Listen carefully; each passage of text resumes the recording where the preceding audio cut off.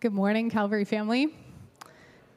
I will invite you to stand if you are able as I read from God's holy word, Acts chapter 15 this morning. But some men came down from Judea and were teaching the brothers, unless you were circumcised according to the custom of Moses, you cannot be saved.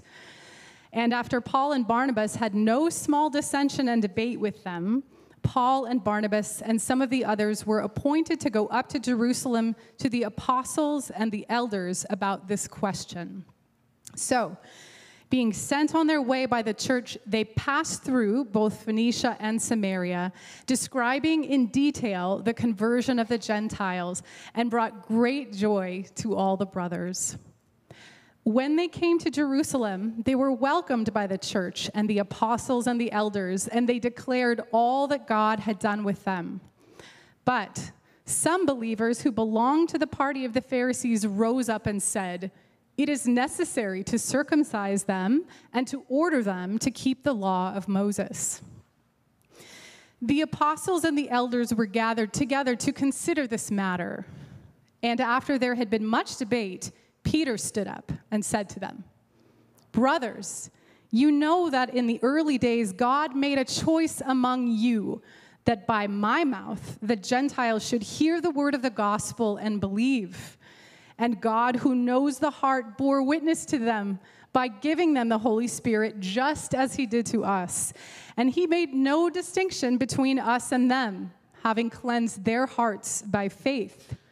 Now, therefore, why are you putting God to the test by placing a yoke on the neck of the disciples that neither our fathers nor we have been able to bear? But we believe that we will be saved through the grace of the Lord Jesus, just as they will." And all the assembly fell silent, and they listened to Barnabas and Paul as they related what signs and wonders God had done through them among the Gentiles. After they finished speaking, James replied, "Brothers, listen to me. Simeon has related how God first visited the Gentiles to take from them a people for his name. And with this, the words of the prophets agree, just as it is written.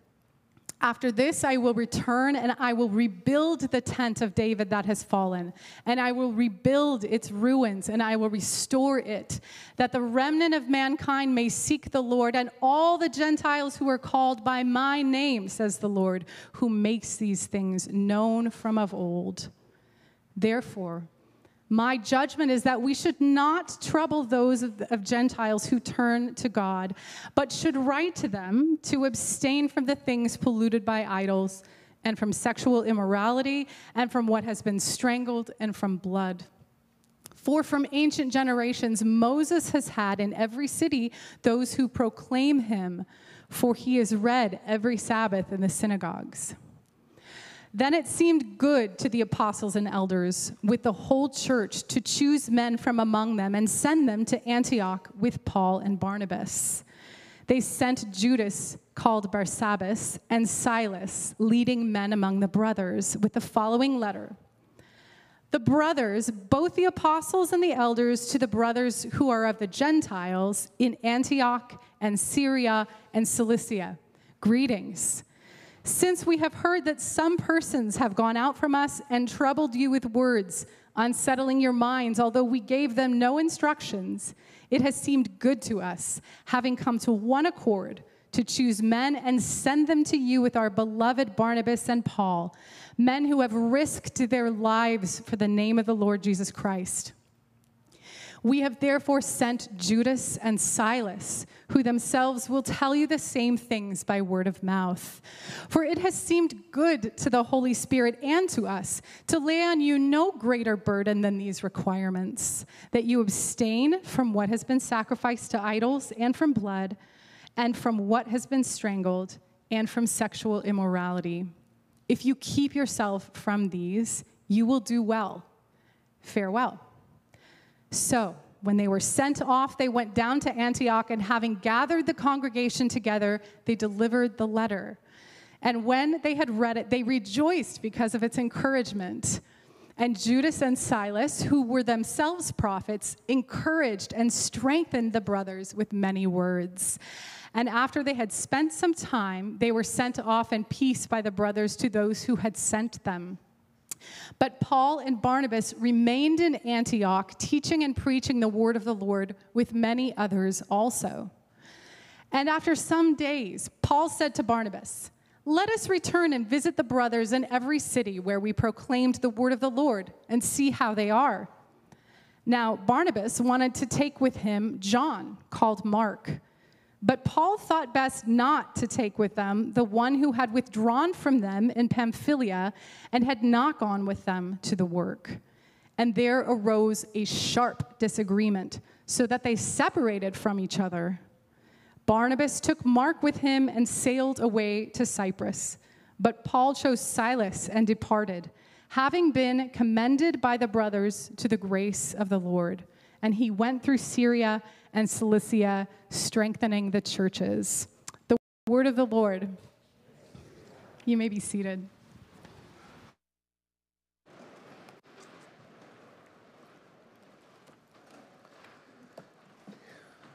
Great is our God and greatly to be praised.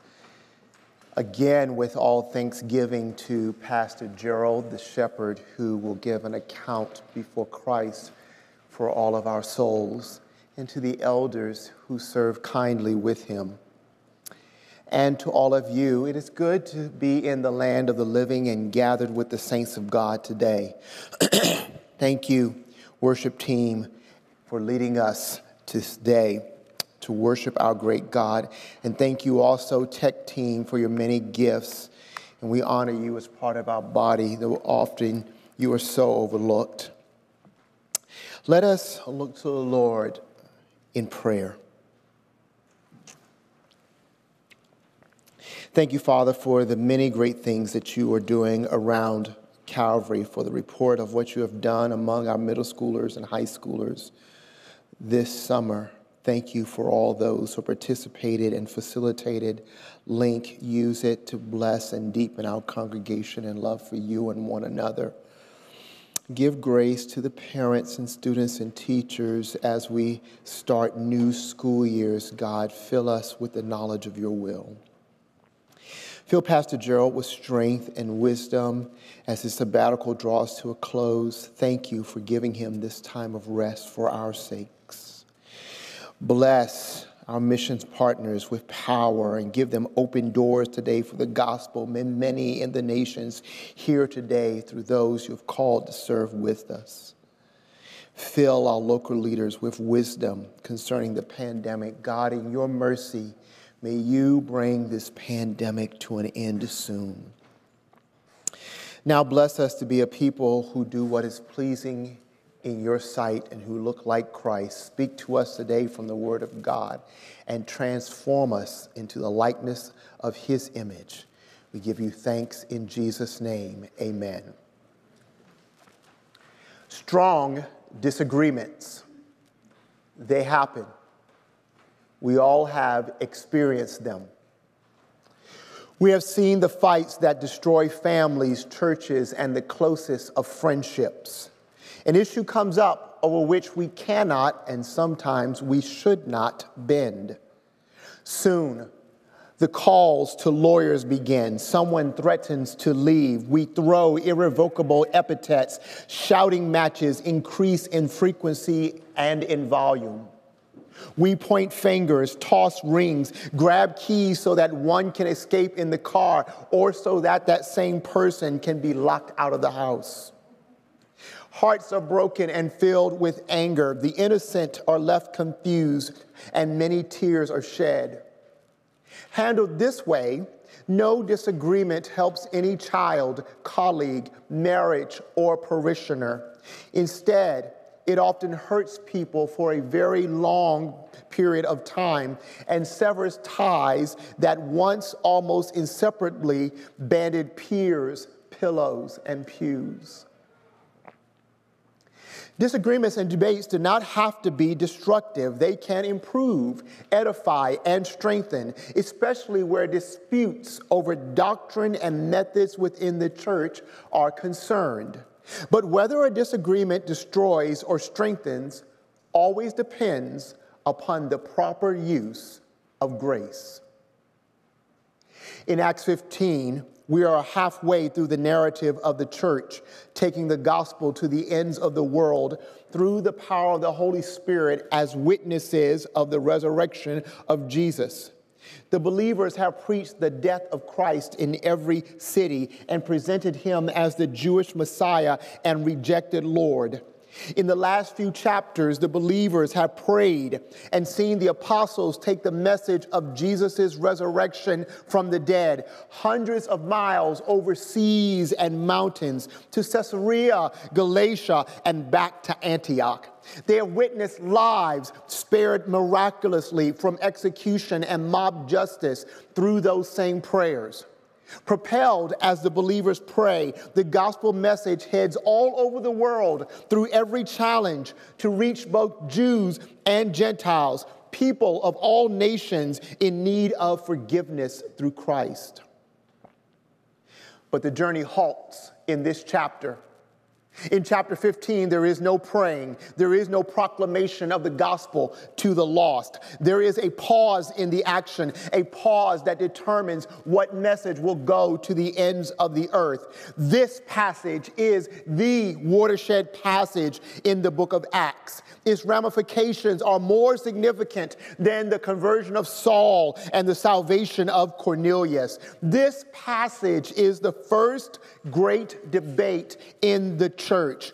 It decides whether you and I, as Gentiles, have to be circumcised in order to know God, whether we need to bring sheep to a priest in order to experience forgiveness, whether we need to make a pilgrimage to Jerusalem 3 times a year for a festival to stay in God's covenant, and whether or not we get to wear 100% cotton and silk only rather than 65% polyester blend clothing in order to keep our salvation. A disagreement arises in the church over the place of the law in the salvation of the Gentiles. The issue is twofold. First, the disagreement begins with the question, do the Gentiles need to be circumcised in order to be saved? Some Jewish believers from Judea start pushing this message on the believers in Antioch. Paul and Barnabas had no small dissension and debate with these men, Luke says. They did not let this teaching circulate without trying to confront it. It becomes such a serious issue that they are sent to the apostles and elders of the churches in Jerusalem to resolve the matter. As they pass through the cities on the way to Jerusalem, Barnabas and Paul tell believers in every city what God did among the Gentiles. You remember what happened. Sergius Paulus believed. Some disciples were made along the way such that they were there when Paul was stoned. When Jews rejected the message of the gospel, they turned to the Gentiles, and the Gentiles believed with joy. In all of this, no circumcision was needed or prescribed for the salvation of the Gentiles. As they tell people this message along the way, all the believers rejoice and accept that God saves on the basis of belief and not of works. That is, he saves by grace. It's the only way that people are saved. This knocks the teeth out of the message about the need for circumcision when it comes to our justification. Here is what Luke teaches about the role of grace in our church disputes. 1, it is not grace to avoid debate to defend the gospel. It is grace to speak of the great working of God. It's not grace to avoid debate to defend the gospel. It is grace to speak of the great working of God. Now let me pause a second to explain what I mean by grace in the development of Luke's narrative. Grace involves offering undeserved kindness while maintaining one's high righteous standards joyously, so that people can reach the standard, obedience, calling, or righteous goal by your strength where it is not possible to reach it in their own. In Acts 13 and 14, Paul and Barnabas cannot offer witness to the Gentiles in new lands on their own. Neither can they convince Jews that Jesus is the Messiah, open the eyes of Gentiles to the faith, or gather a group of believers and elders to become a church. But Luke summarizes their completed mission in Acts 14:26 by saying, and from there they sailed to Antioch, where they had been commended to the grace of God for the work that they had fulfilled. The Lord gave Barnabas and Paul undeserved kindness to proclaim Christ, survive stoning, gather disciples of Jews and Gentiles, and appoint elders. God's power accomplished the work in and through them to meet a calling and obedience that they could not do on their own. No doubt, those experiences and many others, along with direct revelation from the Lord and the Holy Spirit opening Paul's understanding of the Old Testament, all contributed to Paul's emphasis on grace throughout his epistles, including his saying in 1 Corinthians 15:10, but by the grace of God, I am what I am. And his grace toward me was not in vain. On the contrary, I worked harder than any of them, though it was not I, but the grace of God that is with me. Paul definitely understood grace. With that understanding, it is right for him to stand his ground against the brothers attempting to add the act of circumcision to how one comes to Jesus for salvation. It would not be grace for Paul to say, oh, they're just a little confused. That is not a minor confusion, even though it's only one issue. That is enough confusion to miss the kingdom of God and to land in hell forever.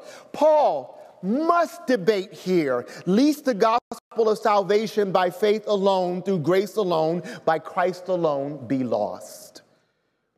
What Paul and Barnabas do that is wise and full of grace is to explain how God worked in the lives of those without the Mosaic law. Not one of the Gentiles was circumcised as a response to the gospel Paul and Barnabas preached.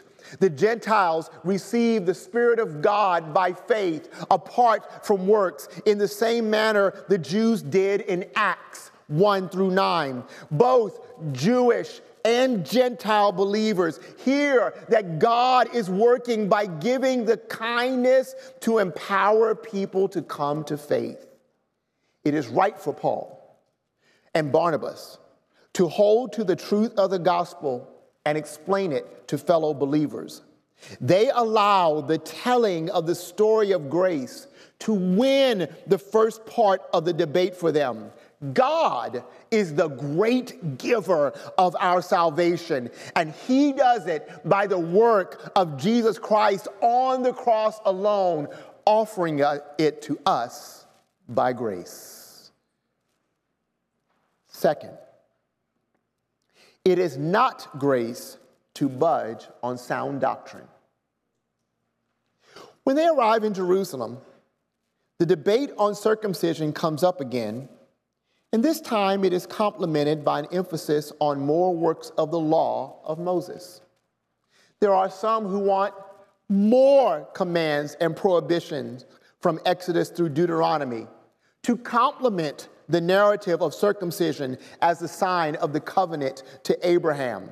It seems that the Christian Pharisees are thinking that if they can't get Gentiles to follow the law on the front end with circumcision, they will get them on the back end with both circumcision and the keeping of the law of Moses as a means of sanctification and assurance.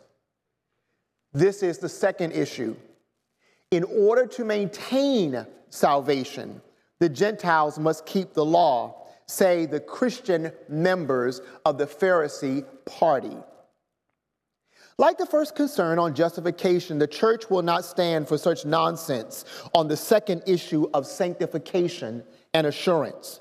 Peter, apostle to the Jews, who first opened the door to the Gentiles, stands and brings in the sovereign working of God to debate with three short points. One, God chose Peter to preach the gospel to the Gentiles. Two, the Gentiles received the Spirit, as did the Jewish believers upon belief. Three, God makes no distinction between the method of salvation to the Jews and the method of salvation to the Gentiles. The Jews do not have a leg up on salvation because they keep the customs of the law. And the Gentiles do not need to keep the law to be rescued from their sins. This is Peter's conclusion. Do not test God by placing the unbearable yoke of the law on the Gentiles. When Peter raises the concern of putting God to the test, one should think of Israel botching the job to go conquer the promised land at Kadesh Barnea in Numbers 13 and 14 when the 10 spies brought back a bad report. Their bad report suggested that God could not do as he promised and would let the Israelites perish in the wilderness. One should think also of the ancient Israelites demanding water at Meribah and Massah in Exodus 17 and Numbers 20. In Psalm 95, the Lord says that these three incidents were testing his faithfulness toward them, and so provoked him that the generation that doubted him wandered around for 40 years, never seeing the promised land. They all died in the wilderness for testing God. For Peter to add the law as a yoke for the Gentiles is to question God's faithfulness to save according to the gospel message. It is to suggest that God cannot save through Christ alone, but needs our help, that he will leave us to perish in sin if we don't demand more than what he has shown himself faithful to do. Peter says, do not test God in this way. As to the yoking of the Gentiles, trying to keep the 613 commandments and prohibitions perfectly was too much for Jewish people to bear, even though they had had the law almost since their inception as a nation. If they could not keep the law, there is no way that the Gentiles could begin to pull the plow of the law, even if you and I could get all of the laws on leprosy right. The other laws on picking up sticks, parapets on rooftops, what we can sow and not sow in our fields, and sacrifices would catch up to us eventually. Imagine if to be saved, you had to wear an ox yoke around your neck while running a 5K race, swim across Lake Michigan while wearing ankle weights, and bike the prairie path while towing an ice cream truck with flat tires. You would say, forget salvation. It's way too hard for me to do. Yet, many belief systems add measures of works to salvation. And we often do it to ourselves.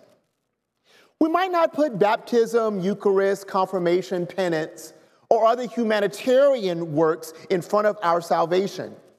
But we will add salvation by our own standards to sanctification by thinking such things as, if he was really a believer, he would eat a better diet and take care of his temple.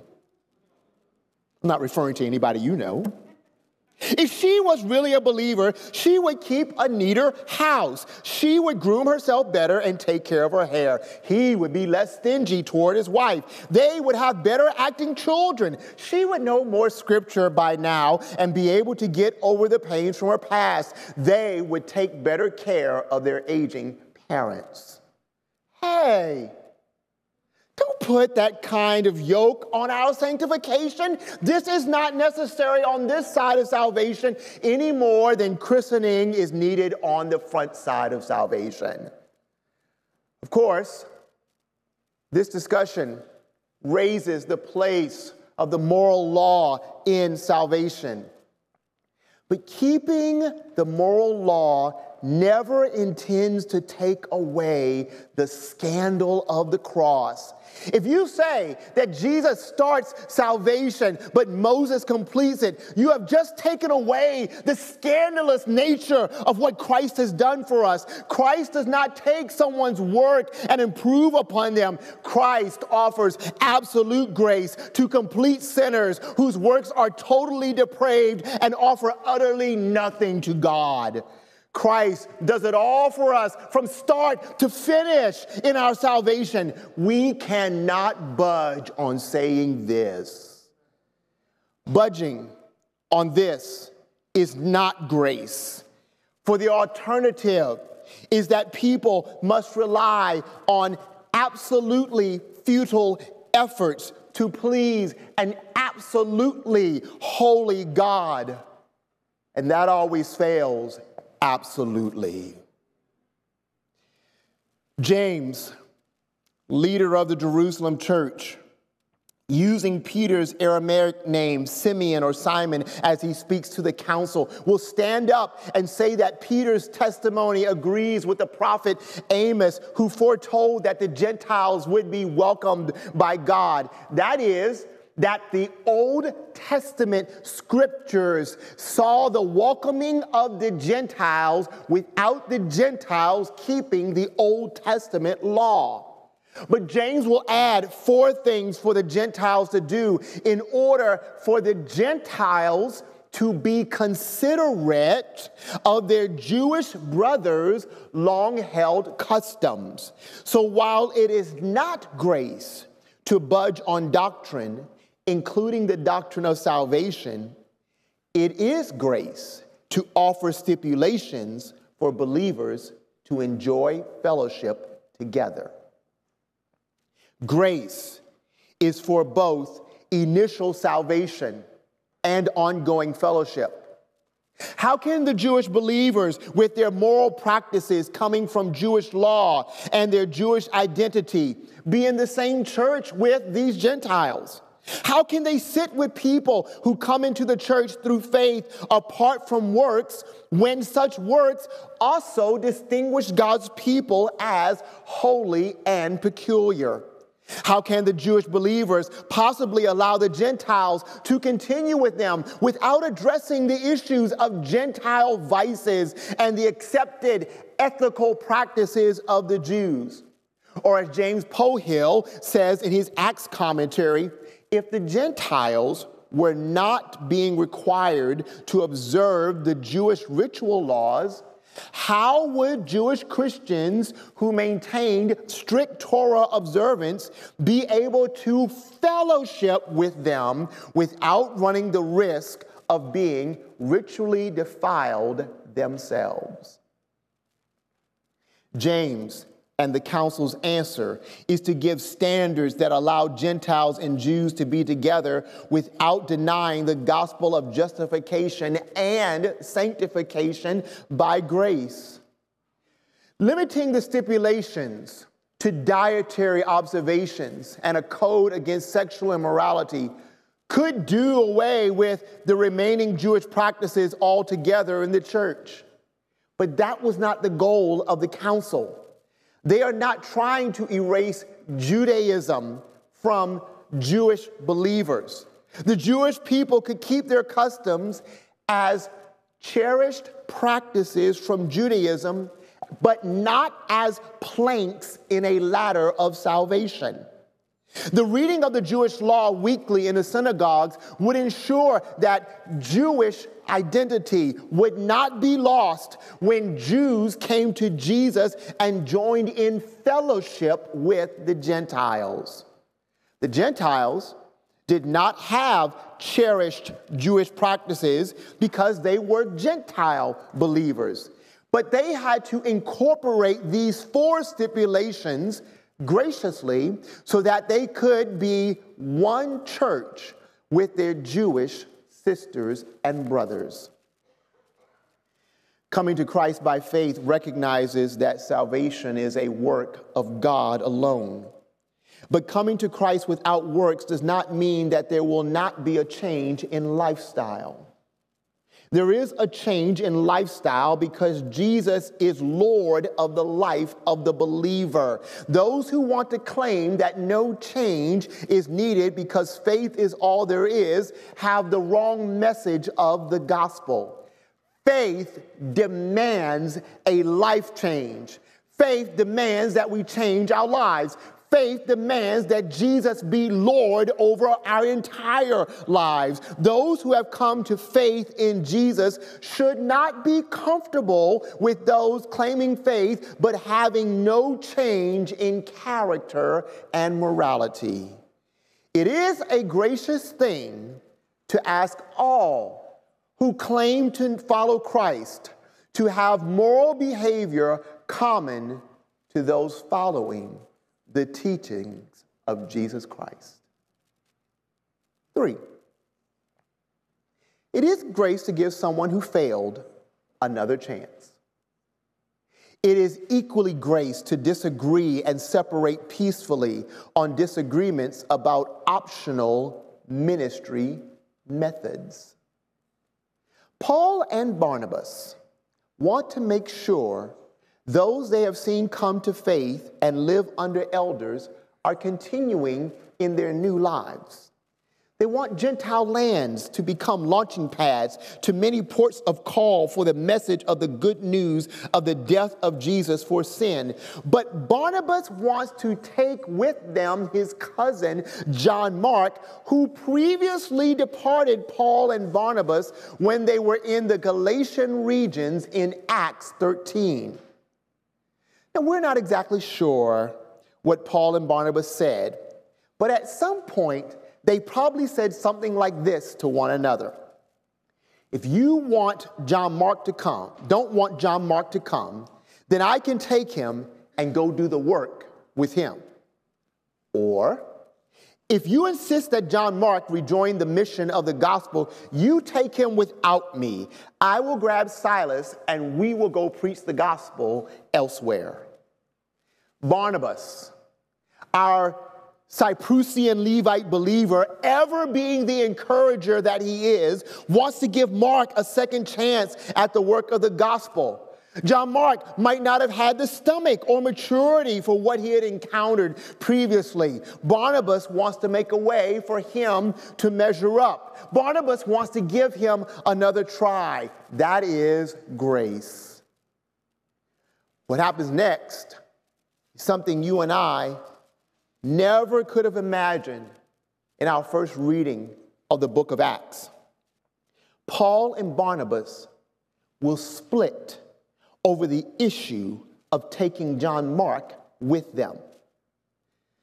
This is the Paul and Barnabas mentioned 6 times before these verses together in Acts 15. You can go through with a highlighter and see it. This is Paul and Barnabas who together debated the issue of justification without circumcision and won the debate by sharing the message of grace. This is Paul disagreeing with the Barnabas who made it possible for believers in Jerusalem to welcome the former murderer of believers into fellowship. This is the Paul who Barnabas traced across the sea to get and bring to Antioch when he needed to strengthen the teaching in the church's new ministry base. This is the Paul and Barnabas team of whom the Spirit spoke to the leaders in Antioch while Paul and Barnabas were fasting and praying with these leaders and said, "Separate to me Barnabas and Saul for the work which I have called them to do." This is that Barnabas and Paul who were sent to Galatian regions to preach the gospel for the first time. Barnabas and Paul have carried benevolence to Jerusalem together, avoided an attempt at stoning together, been worshiped as Zeus and Hermes together, been run out of cities by Jewish opposition together. They have gone back to places where Paul was stoned, encouraged believers in those churches, and appointed elders in those churches together. So this breakup is not like a scripted movie breakup, like Steve Rogers and Tony Stark breaking up in the Marvel universe. Neither is it some animated cartoon breakup like Snoopy not being able to get back home to Charlie Brown. This is real. The people putting the gospel on Gentile soil first, having traveled hundreds of miles together through thick and through thin, are going their separate ways in a dispute over the role of one additional servant in the gospel work. This is about 14 years of friendship and joint service being severed at this point. And if that's hard to believe, it is even harder to believe that either Paul or Barnabas sinned in their decisions. And that's because they didn't. Taking or leaving John Mark is not a matter of following the law or obeying the gospel. It is a matter of personal preference. Barnabas preferred to give John Mark another chance. Paul preferred not to take a risk at a disruption to the gospel ministry by this immature or unfaithful companion coming along. Now, I want to be careful here, but I also want to be candid. There are ways to get what this passage is teaching wrong in our practice. We can raise our preferences to the level of righteous commands that everyone must accept. Then when people do not accept them, we can get into unnecessary disputes. Or, unlike Paul and Barnabas, we can disagree in a manner that destroys the work of the gospel rather than expanding it. The church commends Paul again to the grace of God, and he goes forth to plant more churches in Philippi, Thessalonica, and Corinth, and he builds up believers in many other cities. Barnabas, although never mentioned again in the book of Acts, seems to influence the work of the gospel in Corinth, since Paul mentions him when speaking of those who make their living by the work of the gospel. And it seems that Barnabas helped Mark to grow in the faith and in faithfulness, for later Paul will find John Mark useful to the work he is doing in the churches. And we know that Mark will later be the writer of the gospel account bearing his name. Paul and Barnabas' manner of separation does not stop the work of the gospel. So, back to being candid and careful. Whenever preachers start talking about disagreements, unity, or money in the pulpit, antennae of suspicion go up all over the church. Are we having problems? Are we short on money? What is going on? What's wrong? Why is he talking about unity from the pulpit or disagreements? Well, the truth is, nothing is wrong here at Calvary. We are preaching through Acts in a series on the healing of the nations, and disagreements is the concern of Acts chapter 15. This is a good time to go through this passage, just like last week was a good time to talk about the writings of Ovid when Pastor Gerald didn't have the opportunity to discuss classics. Because we are not in major controversies right now or any disputes in our church. We can get ahead of anything down the road and think about the impact of the gospel upon our potential disputes while everything is good and peaceful. If and when a major dispute comes to our doorstep, as it has in the past dimension before my time here, such bliss the last 6 years. If and when a major dispute comes to our doorstep, can we please seek to settle things in a manner that will expand the work of the gospel rather than tear it down? I say this as one who watches disputes between intelligent Christian adults and between young adults studying for the ministry at my other Christian place of employment.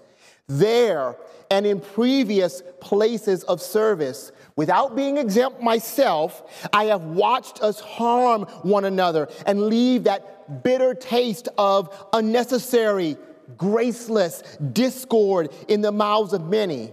I also say this as one who has witnessed church disagreements destroy families that were being strengthened, broken marriages that were mending, skeptical people who were just again becoming comfortable with the very idea of trusting church people. We lose sight of the destructive dangers of disputes when we are in the midst of arguing for our personal preferences, our values, and our likings. Only in hindsight do we then see that things could have been handled another way. But we have an opportunity right now during peacetime to decide that if we ever do come to a debate, even if it's 15 years down the road, we will, 1, set aside time for cooler heads to prevail, 2, invite in a third party of peacemakers, and 3, step back and look at the whole of the church's ministry rather than that one thing over which we might be disputing. We have opportunity to think about the work of our mission partners, of our youth who are learning from adults who are claiming to follow Christ as they dispute with one another, and of outsiders who are watching to see if our Christ could really be real. And I hope you will take the same precautions on your disputes in your home. And think about what family fighting and or breakups do long-term to the members of a household. Do not think of the peace for yourself alone. Do not just think about winning the arguments and proving that you are right. You won't even remember that argument in a few years anyway. I can't remember what Pam and I argued about last year, let alone 2 years ago, 10 years ago, or 30 years ago when we first started in our marriage. Those arguments we just need to put down because we won't remember them and they don't matter that much. Go cool off. Get some third-party, objective, trained help, and think of the bigger picture of what you and your family could be if you strive toward happiness together. I am not stay in an abusive situation, no more than I would be saying stay at a place where they deny sound doctrine. Instead, I am challenging the abuser to stop being proud and to go get the help that everyone else can see that you need. You are destroying yourself. Your children are going to hate you later, and you are not thinking about standing before God the judge at all. If you are claiming to be a Christian, then act like a Christian and say to God that you are helpless to save yourself and you need His grace. The famous and oft-quoted 17th century German Lutheran dictum is appropriate here. In essentials, unity. In non-essentials, liberty. In all things, charity. If something is essential like the message of the gospel, we must be united over this without dispute. We can't budge on historical Christianity and our doctrinal statements, even though we can amend the language and correct previous error. Yet even our doctrinal stances must be shaped by loving language and attitudes, and not that neo-reformed practice of trying to bury people who question the five solas or complementarianism and stomp them into the ground. If it is about the time of services, what is offered in the children's ministry, the food we serve at our meals together, or something of the like, we need to allow for freedom or change while being shaped by the disposition of love. No targeted or specialized ministry to students, children, college students, men, women, seniors, differently abled, or minority residents is mandated by Scripture, historical confessions, or our doctrinal statements. Let me say that again. No targeted or specialized ministry to students, children, college students, men, women, seniors, differently abled, or minority residents is mandated by Scripture, historical confessions, or our doctrinal statements, or even by some of the best practices. Everything outside of the ordinary means of grace, biblical church governance, evangelism, missions, and discipleship, and formative and corrective Christian practices are preferences and privileges. We don't have to have gluten-free or low-carb options for food or other ministry options, but it is loving and wise to do so. We can't demand that we have these things, but we should not break up fellowship over these things. We should be considering offering things when our resources allow us to do so. All of that would be grace.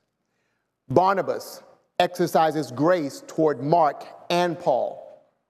Apparently, the church thinks Paul is operating in grace in his actions toward Barnabas. They do not rebuke Paul for splitting with Barnabas, but commend him and Silas to the grace of God, so that in all things love prevails. And that really is the issue of grace. We have a great God who has given his Son so that love will prevail even where we have failed at truth and at the law. Grace is what brought the gospel to us. Grace is what created Calvary Memorial Church. Grace will keep Calvary Memorial Church and all its members. Grace is how we find strength to raise our children. Grace is what we and others experience when we look past faults and forgive people's sins. Grace is why we don't budge on doctrine, but find every possible means to express love toward one another. Grace sees us through disputes without disaster. And grace guards the message of our salvation. May God, in his kindness, make us a people full of grace. Father, we bless you for all of your great working from start to finish, beginning to end. The grace that will be ours when Christ is fully revealed, our blessed hope. Thank you for the grace that gives us peaceful unity of love as a congregation. May that grace be greater to us for many lengths of days. Thank you for the grace that has allowed us to stand firm in sound doctrine. Continue to complement that grace with us being full of love and the power of the Spirit in every way. Right now, God, give grace to a family that needs to handle a dispute or disputing another way by relying on all of your resources in Christ. Thank you for the grace that has come to us through the Son. We bless and honor your great name today. In Jesus' name we pray. Amen.